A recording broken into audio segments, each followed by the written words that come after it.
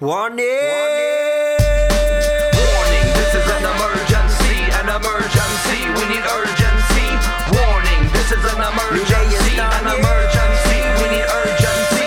Warning, this is an emergency, we need urgency. Warning. A fire we ignited.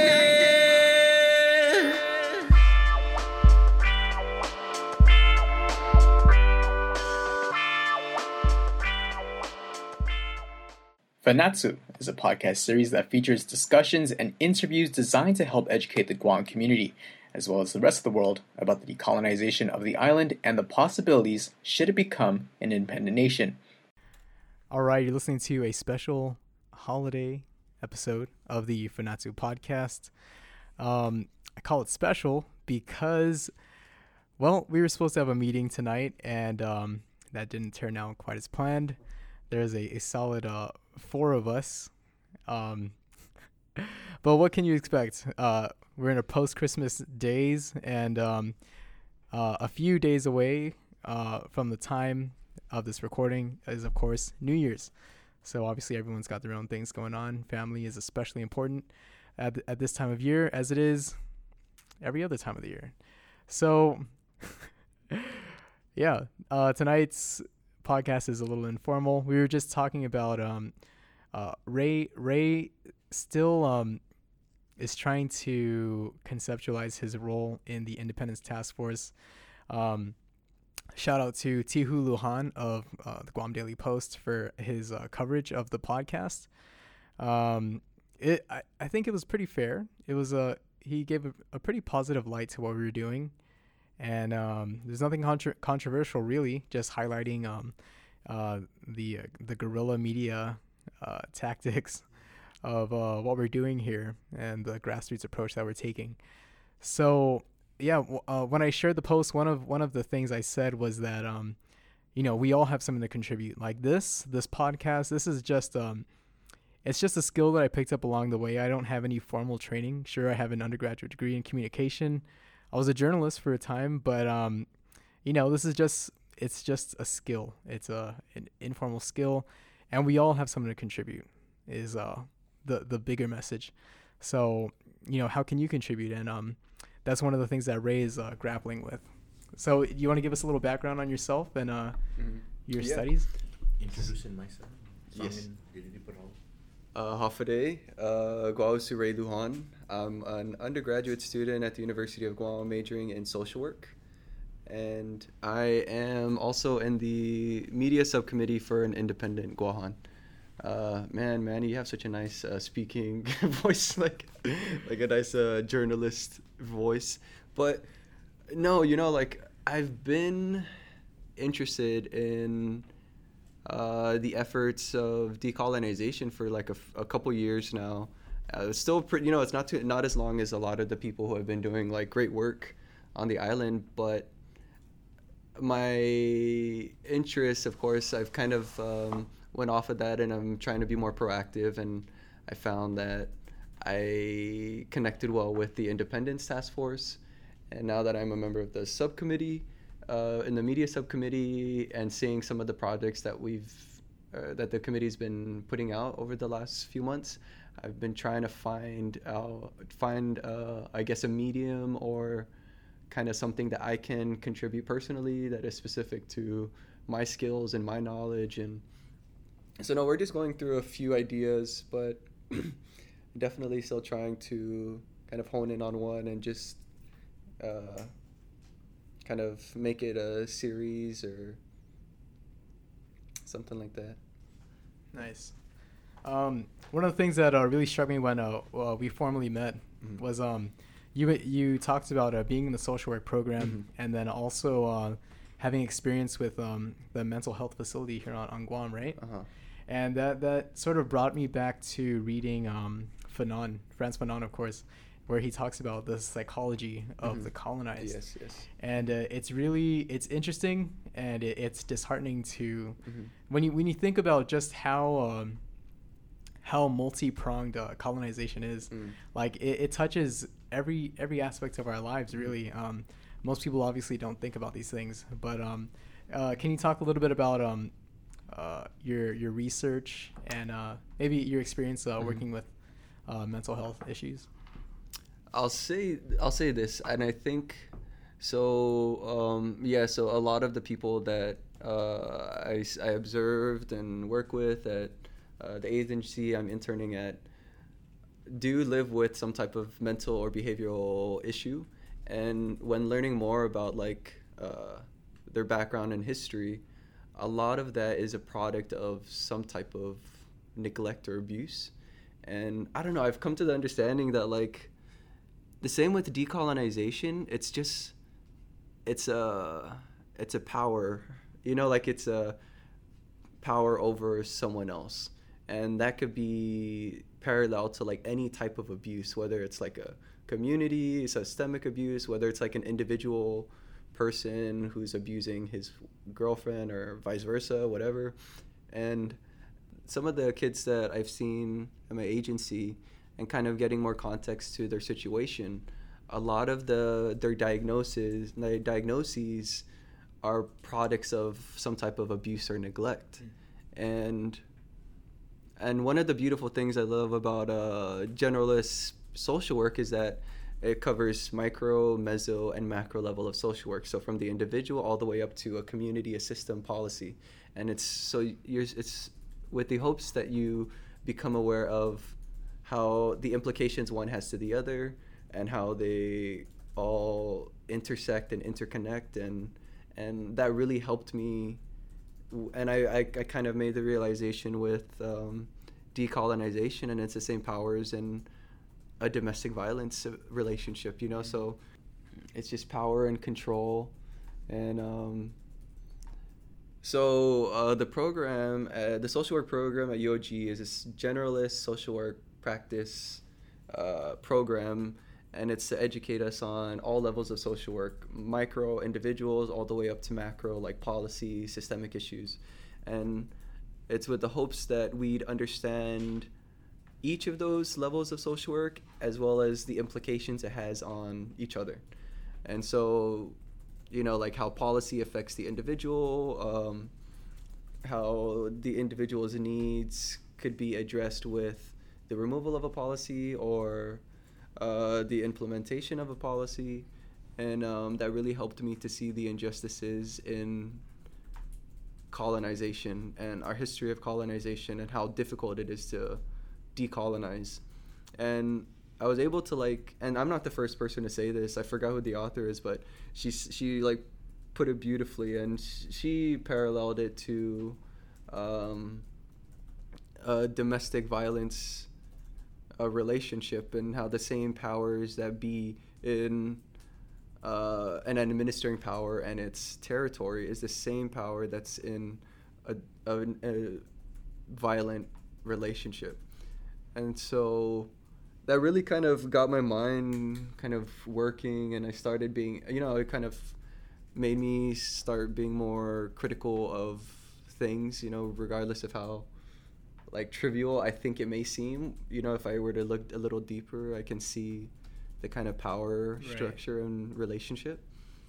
But as far as social work, it saddens me, because a lot of the approaches that social workers use, while they're good, and it kind of provides some type of structure or framework, it's all evidence-based. But who is the evidence? It's not us. Of course it could, because it wasn't created by us. So that was one of the things that kind of as being an unincorporated territory, our educational system, and the same with our services, it's very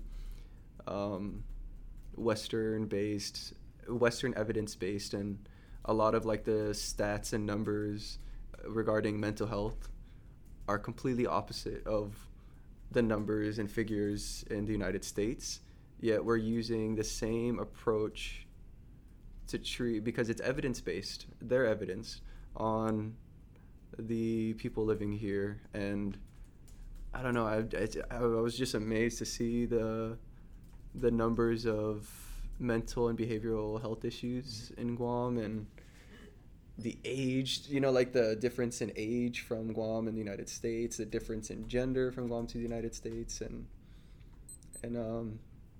I don't know, and ultimately it just, I feel like these are some of the most marginalized people in our society, and when kind of learning more about their context and their background, I learned that a lot of their diagnoses and what they're being medicated for is a product of something else, that could be addressed, but instead is being band-aided with like medication. Yeah. And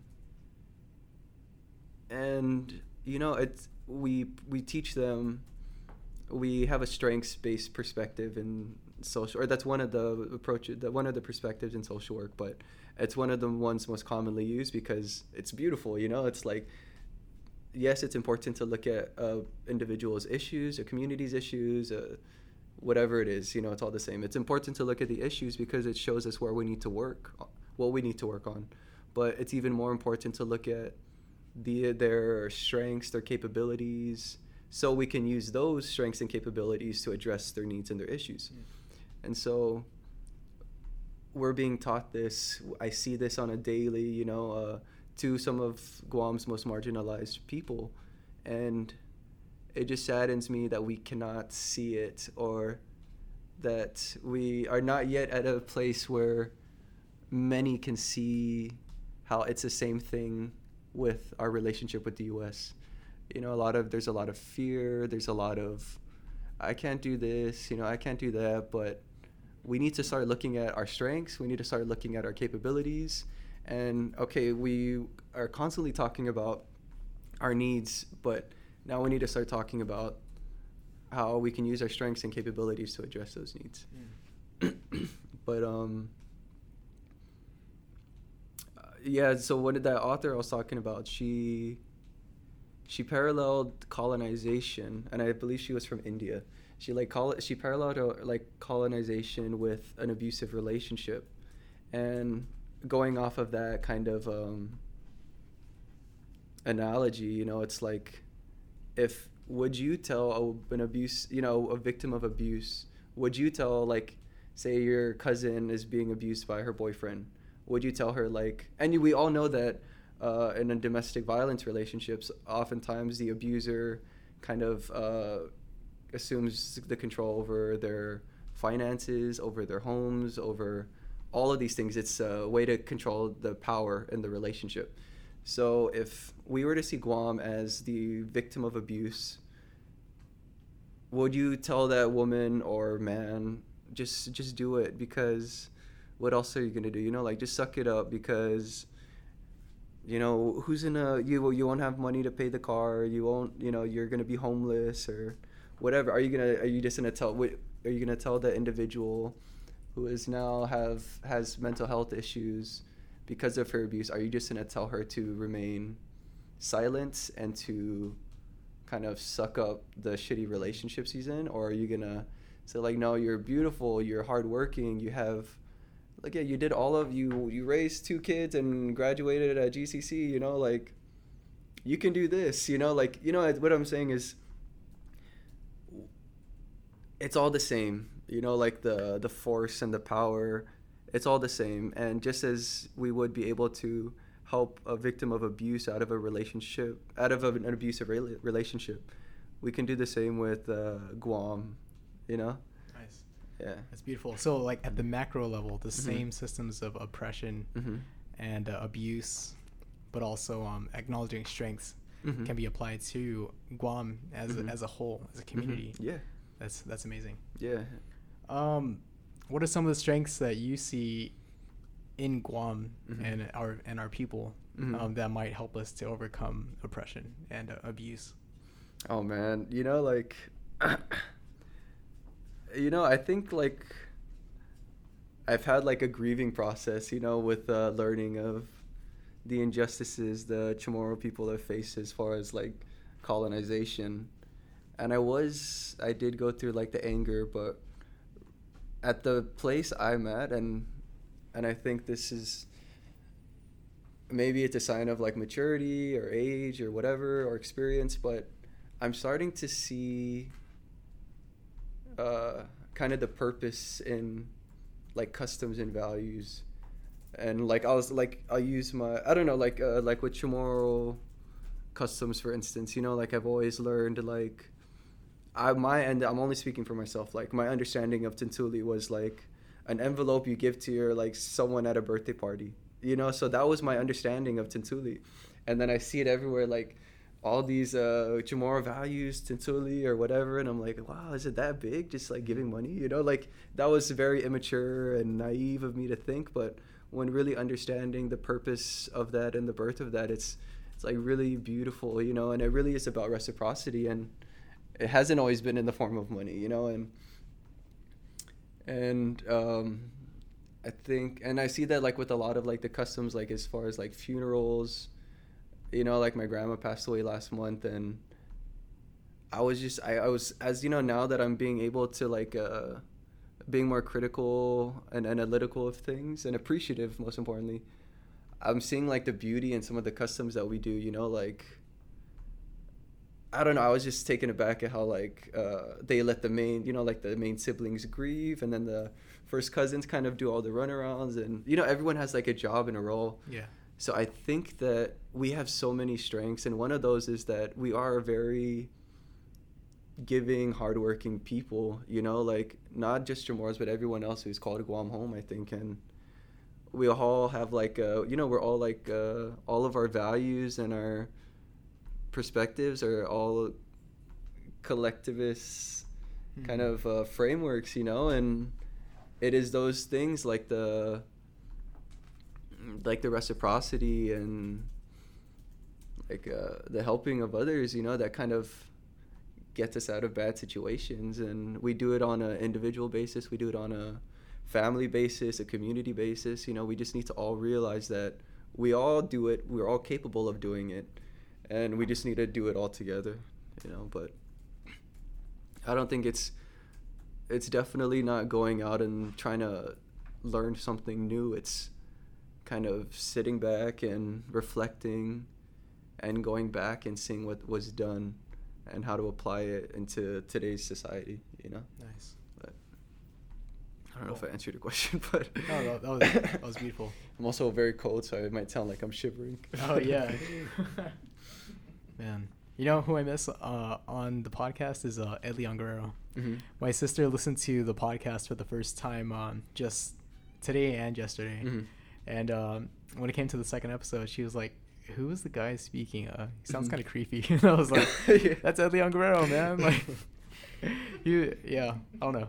He sounds suave, but I guess, you know, without the context, I guess maybe it could come across as a little creepy. But you said something about policies and also being disheartened and you know, these systems of oppression and abuse. And a shout out to Andrew Roberto. He was I think he was an English grad, but his family's from Saipan, and he just shared this article from the Marianas Variety that was just published today. Ninth Circuit NMI voting restriction violates U.S. Constitution. Oh yeah. Right. Did you see that? Or I skimmed it. Yeah. So I certainly don't know the intricacies of the laws in the CNMI, but from what I've gathered, the gist of it is that a man, John Davis, has argued that restricting voting rights to citizens of the Northern Marianas who are classified by their heritage and their ties to the Northern Marianas, that's against the U.S. Constitution. And obviously, with Becca Garrison, we've been talking a lot about settler colonialism and all of these things. And I'm wondering, Miguet, if you could explain a few of the intricacies. Okay, let me finish this real fast. Yeah, he's typing away. But all right, Dispensadzu. And so it's very interesting because in terms of voting rights cases, at the last sort of hearing about the Davis case here on Guam, there was a little bit of a joke between the attorneys and the judge, Justice Tidinko Gatewood, because in the discussion, there was references to 3 different Davis voting cases, one of them in the United States, one of them in Saipan, and then, of course, Arnold Dave Davis on Guam. And so, people out in the Pacific, it sucks for us with our Davis cases. But so I was not particularly surprised at that sort of thing, because when you if you step back for a second, because we always have to remember that here in Guam or in the CNMI, there are ways that we see the world. And oftentimes, even just the way that we see the United States is nothing like the way the United States is. And so what we may value here, what we may feel is very important, may have no meaning there, may be sort of completely off the radar there. And so we, for example, as Chamorros, as indigenous people in the Marianas, may feel like we are indigenous people, we should have certain rights here, there should be like a connection that we have to the land, and sort of the struggle for self-determination, for decolonization, is very much animated by our feelings that we have rights and we have been denied those things in the past, and so we need to have some sort of symbolic sort of movement to reassert ourselves in the world. But the problem is that the United States really doesn't care about those things. The United States really cared about Iraqi self-determination when there was a bunch of oil there, and when the Bush administration wanted to remake the world based on the Project for the New American Century. And when you look at other places, the United States, for example, cares about decolonization if it's in their interests, if it attacks a political rival or something. But they don't care about it if it affects their military basing policies, if it affects their bottom line, all sorts of stuff like that. And so looking then at the Davis case in the CNMI, we have to remember that, so this is something where the CNMI had created a covenant with the United States, which outlined sort of their relationship to each other, what they receive from the United States, what the CNMI receives from the United States, what the United States receives from the CNMI, and so on. And so in that we have discussions about what privileges, like what programs the CNMI can get access to, what options the U.S. has for lands in the CNMI, such as Tinian, for its military activities. Now, this is something which came up before around the issue of free association and what free association looks like. Because the CNMI has a form of free association, but it's a very dangerous form, because basically the CNMI in the United States started off in a way where they were negotiating with each other, but the agreement that they made basically means now that the CNMI doesn't have the power to negotiate with the United States anymore, because they accepted a place within the United States. Now, this is very different than Guam, because Guam is a possession of the United States. So we don't even have an agreement that was ever made with the United States that we can use, which is why our struggle for this is so amorphous and so difficult at times, because we don't have a guiding document.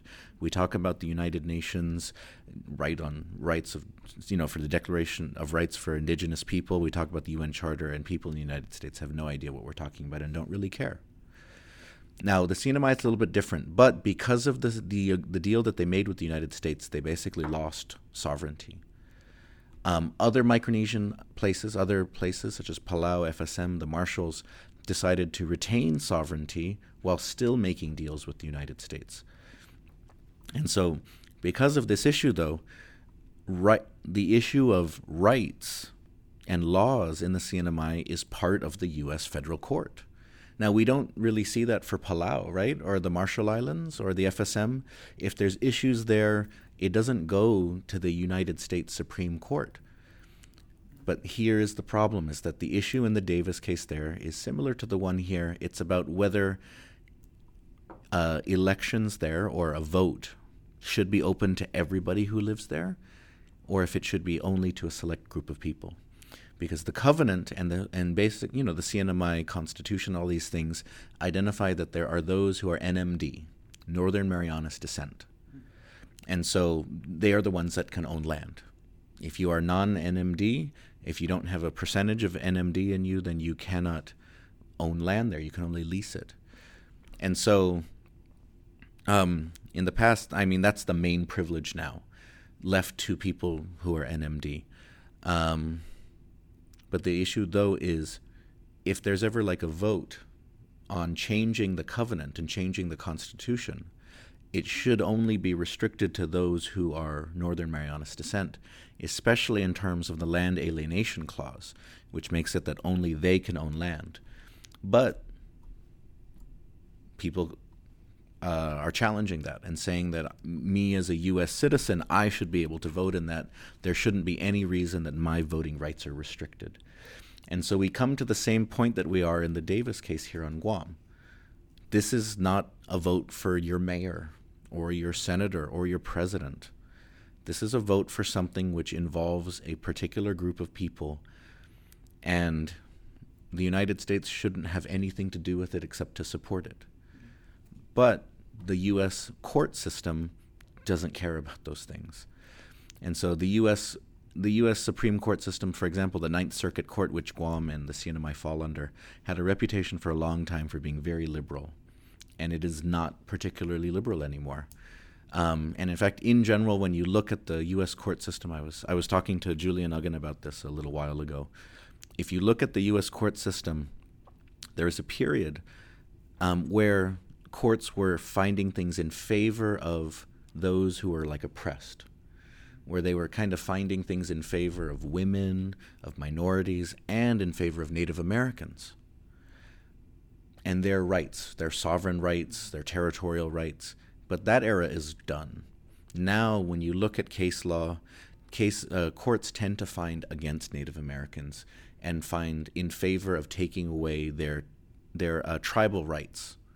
And so, unfortunately, then this extends now to the way the courts see the Davis cases in the Marianas, is that they're not looking at us and saying, you know what, here's a couple group of people that have gotten screwed over, that kind of have their own histories, their own cultures.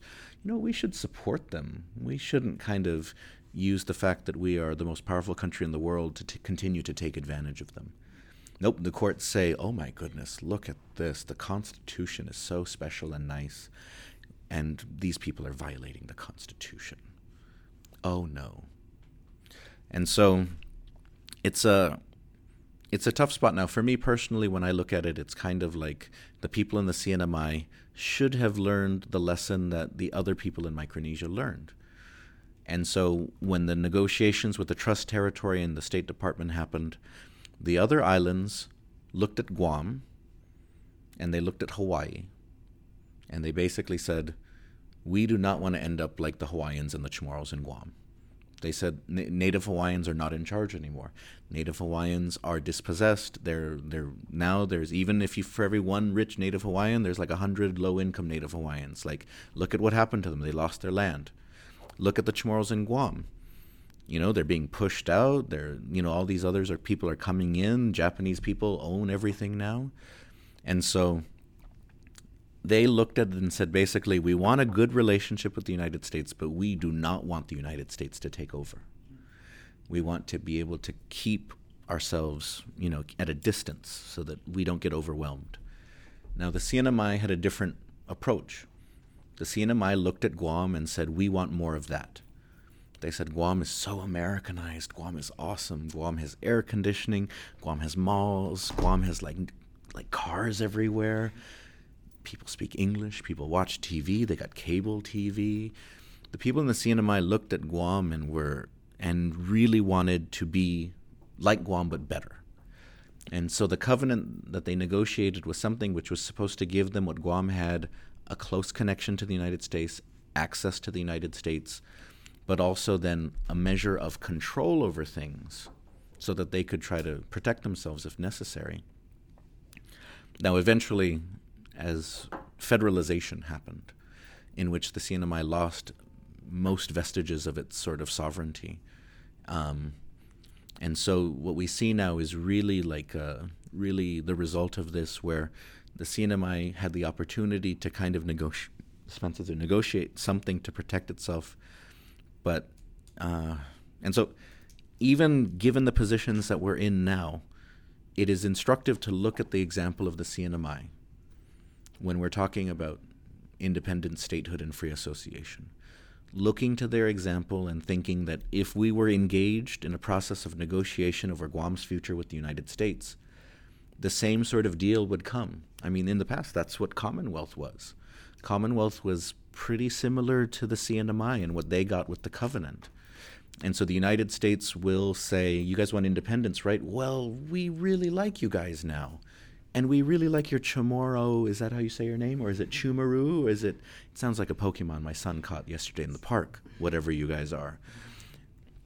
But we don't want to lose you now. We want to offer you a better deal, a close relationship. We want to offer you like Commonwealth or something like that. But we have to be careful because we're negotiating with the United States, and we may end up in that same position where we negotiate ourselves into a position where it's favorable for the moment, where we're like, oh, we're going to get this money, we're going to get this with this close affinity, this is awesome. But in the long run, we have negotiated ourselves out of our future. And so for me, looking at this those are some of my thoughts on sort of the other Davis case. When I read that, I was infuriated and saddened too. Yeah. So my heart goes out to the CNMI. But again, this is something that hopefully we can learn on if we're given the chance. And I'm curious about the effect this might have on the ruling locally that we're waiting on for our plebiscite. So I guess we'll see where that goes. It's interesting because, it is the time of year that people spend with their families and think more about their families. But then, as you said, people are always supposed to spend time with their families. Yeah. So it's kind of weird. But this December is the anniversary every year of the invasion of Guam by the Japanese. And so, looking into the future on the 5th of January, I have no idea when this is coming out, but if it comes out before then, looking to that point, on the 5th of January, we're supposed to have a teach-in. Independent Guahan will have a teach-in which focuses on war reparations. Because the news right now is that, of course, for the first time ever, the Congress has passed war reparations for Chamorros. The catch is, as was reported in the media, but many people missed that as they clicked the share button, is that it is reparations which comes from money which was already earmarked for Guam. Yeah. And so over the past couple of weeks, I've gotten into a lot of tense and emotional discussions with people about this. Because, as one woman told me, it doesn't matter where the money comes from, just give the elders the recognition. And my response was, but recognition is all about the symbolism. If you just want money, then just give people money. But if you ask elders, are they going to say it's about money? Most will say it's not about money. I mean, they will say that, but of course they would appreciate the money. But if you're talking about recognition, it is all about the intent. It is all about how you carry it out. It's not about you recognize somebody but you actually hate them or you want to screw them over. If that's the purpose of this form of restitution, if that's the purpose of this form of reparation, then it's stupid and it's pointless. That we recognize you and we will compensate you, and we have decided that the money that we were going to give you anyways, we will use that to compensate you. That is an affront to the very idea, because, I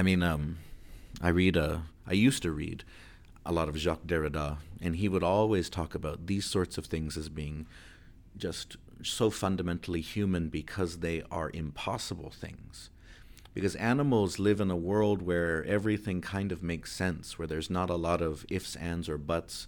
There's not a lot of crises of identity, at least from what we see. We don't know. Perhaps dogs and cats really do have existential angst. Who knows? But for humans, we engage in all of these things which are very human and very frustrating, sometimes just divinely enriching, though, and beautiful, but impossible. And one of those things is justice. One of those things is reparations. When you are giving reparations, it is about justice, and justice is impossible. There's no matter what a society creates in terms of identifying that if you do this crime, justice is you serving these many years. There's nothing actually real to that. It's just a choice which judges make or lawmakers make.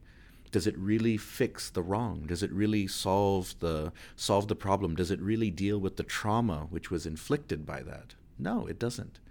So humans have all these games, all of these sort of activities where we try to deal with these impossible things in our lives.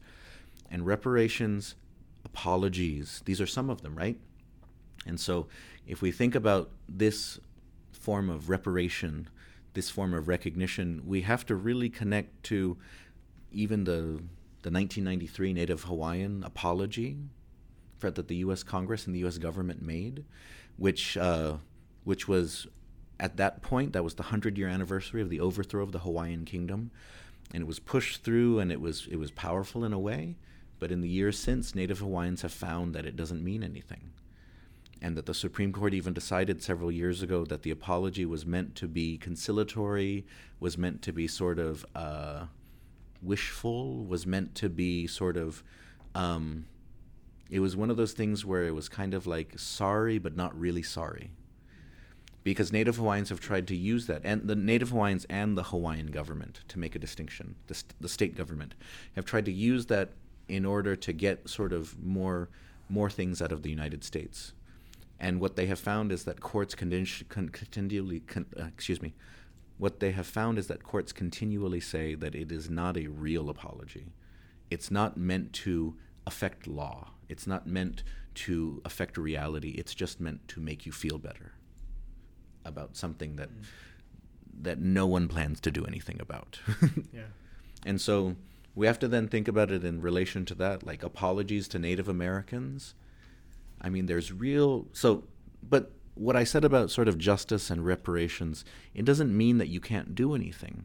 It just means, though, that the discussions about what is appropriate or what is the perfect form of it just won't take you anywhere. Because you will always, as Derrida says, you will always give too little or you will always give too much when trying to sort of make up for something. And so the problem is, if you give too little, then basically you don't really fix anything. You don't repair anything, because you basically say, I am only doing this. And if you think about it, these are like human relationships too, right? If you hurt somebody and you apologize if you only apologize to the point where your ego remains intact, then the other person usually feels really bad, right? Like, oh man, you don't really care about me because this is not a real apology. But if you apologize for more than you really want to, it can end up making you feel pain, right? And so that's always the struggle, is that those in power want to recognize and apologize and repair and create restitution, deal with trauma in a marginal way so that it doesn't cost much. Whatever can be done which doesn't affect anything. That's why you may or may not know the U.S. Congress at one point apologized for slavery. But it was very clear in the apology that it is not meant to affect reality. It is not meant to actually cause anything to happen. But if you give too much, then you create resentment, and you basically create more other different types of problems, and that's always the issue with this sort of thing. That's interesting. When you think about the election and how it's gone, I forgot what I was listening to or what I may have been watching, but they were talking about how having a black president for 2 terms has created this angst in middle to lower class white Americans. And so what do we get? Trump. So yeah, it's crazy. It's like an overcompensation for 8 years of liberal, perhaps, or progressive, maybe, surface politics. So, God, 2017. We'll see. That's all I can say. Okay, so, but you were saying the War Reparations Teach-in January 5th. Yes, 6 o'clock. 6 p.m. in UOG HSS 106. Come early, right? Come early, and if you want to learn, oh yes, the last one was totally packed. We'll see if this one is packed, but it should be well attended because this issue is out there right now, and it's a very emotional issue, and so we'll be covering some of the history and some of the issues involved in it. And Victoria Leon Guerrero from the Independence Task Force will also be sort of talking about it. It might be a little unrelated, so you can maybe edit this out. But I remember having a conversation like a few months ago about with my mom about my grandpa who passed away a few years ago, and he was a teenager during the Japanese occupation and World War II, and he also lost a brother in Pearl Harbor.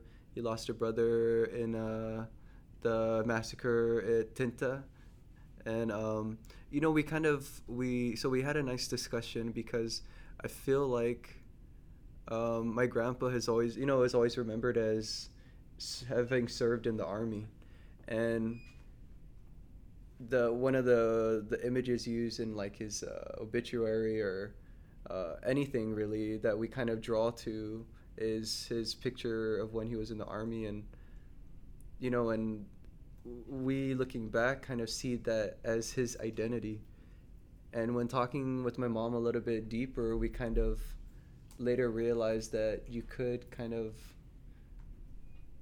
have kind of wants and needs for decolonization without kind of dismissing the injustices the Chamorro people face during the occupation of Guam. And it was very interesting, and I think it was a breakthrough not only for me but for her too, and kind of reflecting, and she kind of came to peace because my grandpa served in he served in the army. He traveled to Europe, to the United States. He lived through the occupation, and it was really rough, and I know you guys spoke earlier about like symbolic reparations and and reparations, and really there really isn't anything you could do to kind of bring justice to that era and that period of their life. But I think it would be an injustice to kind of, I don't know, like maybe you can edit this out, but it would be an injustice to kind of not pursue anything, or to not kind of pursue decolonization, especially after such a tragic time in their history and the history of Guam, which was not too long ago, which is just like 2 generations ago for me. And yeah, but I'm still trying to grasp what you were saying. Mm-hmm. So for you, like decolonization is a way of truly and actually commemorating our it Manoko is. And that generation of survivors. I really believe that. Nice. And my grandpa, and I was trying to tell my mom because it really saddens me that his legacy is that he served a term in the army, and that is not his legacy. He is like he's my standard of like what a man should be. Like he is what I aspire to be like, and I don't think that gives him justice, is for that to be his legacy. And he was very political, and and I don't think everyone knew how political he was, because my mom was born in the mid 60s, and he purposefully taught she and all of her siblings Chamorro only. Mm-hmm. So they went through kind of being like chastised at school for not speaking English well, or for having an accent, and for getting in trouble by their teachers and whatnot. But he kept nurturing that, and he was very much aware of the kind of abuses they were facing, for speaking their native tongue. And I was trying to explain to my mom that was like a very political statement, it was a very political action. And then she started to remember, she started to reflect too, and he always brought attention to yes, I'm very thankful and grateful for the U.S. liberating us from Japan during that time. But he was also very critical and analytical of like their occupation of their colonization as well. And he drew a lot of, he was able to see a lot of the injustices with the high militarization of the island and kind of the displacement of families for military purposes, and how we're second-class citizens who don't have the right to vote for president. And so kind of having a conversation about my grandpa's legacy kind of helped my mom kind of recognize just how political my grandpa was.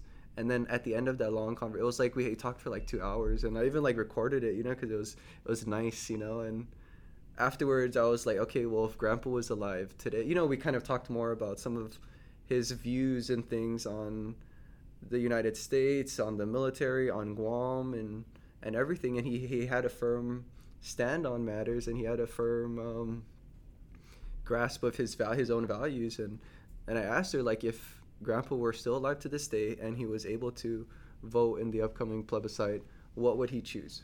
And then she said he would choose independence. And I was like, okay, so we have created his legacy to be the army man, but we're kind of dismissing everything else, and kind of how his pride and his Chamorro-ness, and and I think this goes to show that you could survive the war in Guam. You could be a proud Chamorro. You could be thankful of the liberation of Guam, and you could acknowledge the pros and cons to our relationship with the United States and still want an independent Guam. So it was a really nice conversation, and we both kind of got to reflect and come to closure with certain things. And I don't know. So I guess that's where I was going with when I heard Senor Bavacqua kind of talk about the war reparations. It kind of the whole time I was just thinking about my grandpa. And then even just the other day, like my mom, she's always finding like these cool little things that from my family that they're, they passed down. And she just gave me like 2 letters that my grandpa's brother, who died at Pearl Harbor, like 2 letters he wrote to my great-grandmother in Chamorro. And it's just beautiful, like it's just beautiful, man. And Wow. and Scan them and send them to me. yeah, I have a picture actually. But yeah, that's pretty much I'd love it. to see that too. Yeah. It's hard to read. Yeah, I'm glad you said that, man. My dad was a veteran. Is a veteran. My grandfather did have this army legacy that I think my family members probably painted up and romanticized.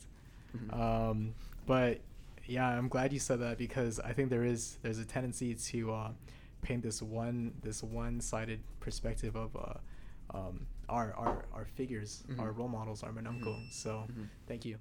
And also, interestingly, that's the note that I ended on my thesis today while working on that, is how do we reconcile Chamorro-ness and quest for decolonization with perhaps someone's role in the military or in the tourism industry. Like, they're out there working to provide for themselves or their families. We don't know what their situations are, but who's to say that, they won't be able to do those things and still pursue decolonization? So how do we reconcile that? That's it for us here. Happy New Year, everybody. Putting out good intentions, looking for positivity in the upcoming year. So thank you guys. Fanatsu is created by the Media Committee of Independent Guahan. Independent Guahan's mission is to empower the Chamorro people to reclaim their sovereignty as a nation. Inspired by the strength of their ancestors and with the love for future generations, they seek to educate and unify all who call Guam home in order to build a sustainable and prosperous independent future. Feedback and questions can be sent to independentguahan@gmail.com, all one word. For more information, head to www.independentguahan.com or look for us on Facebook and Instagram.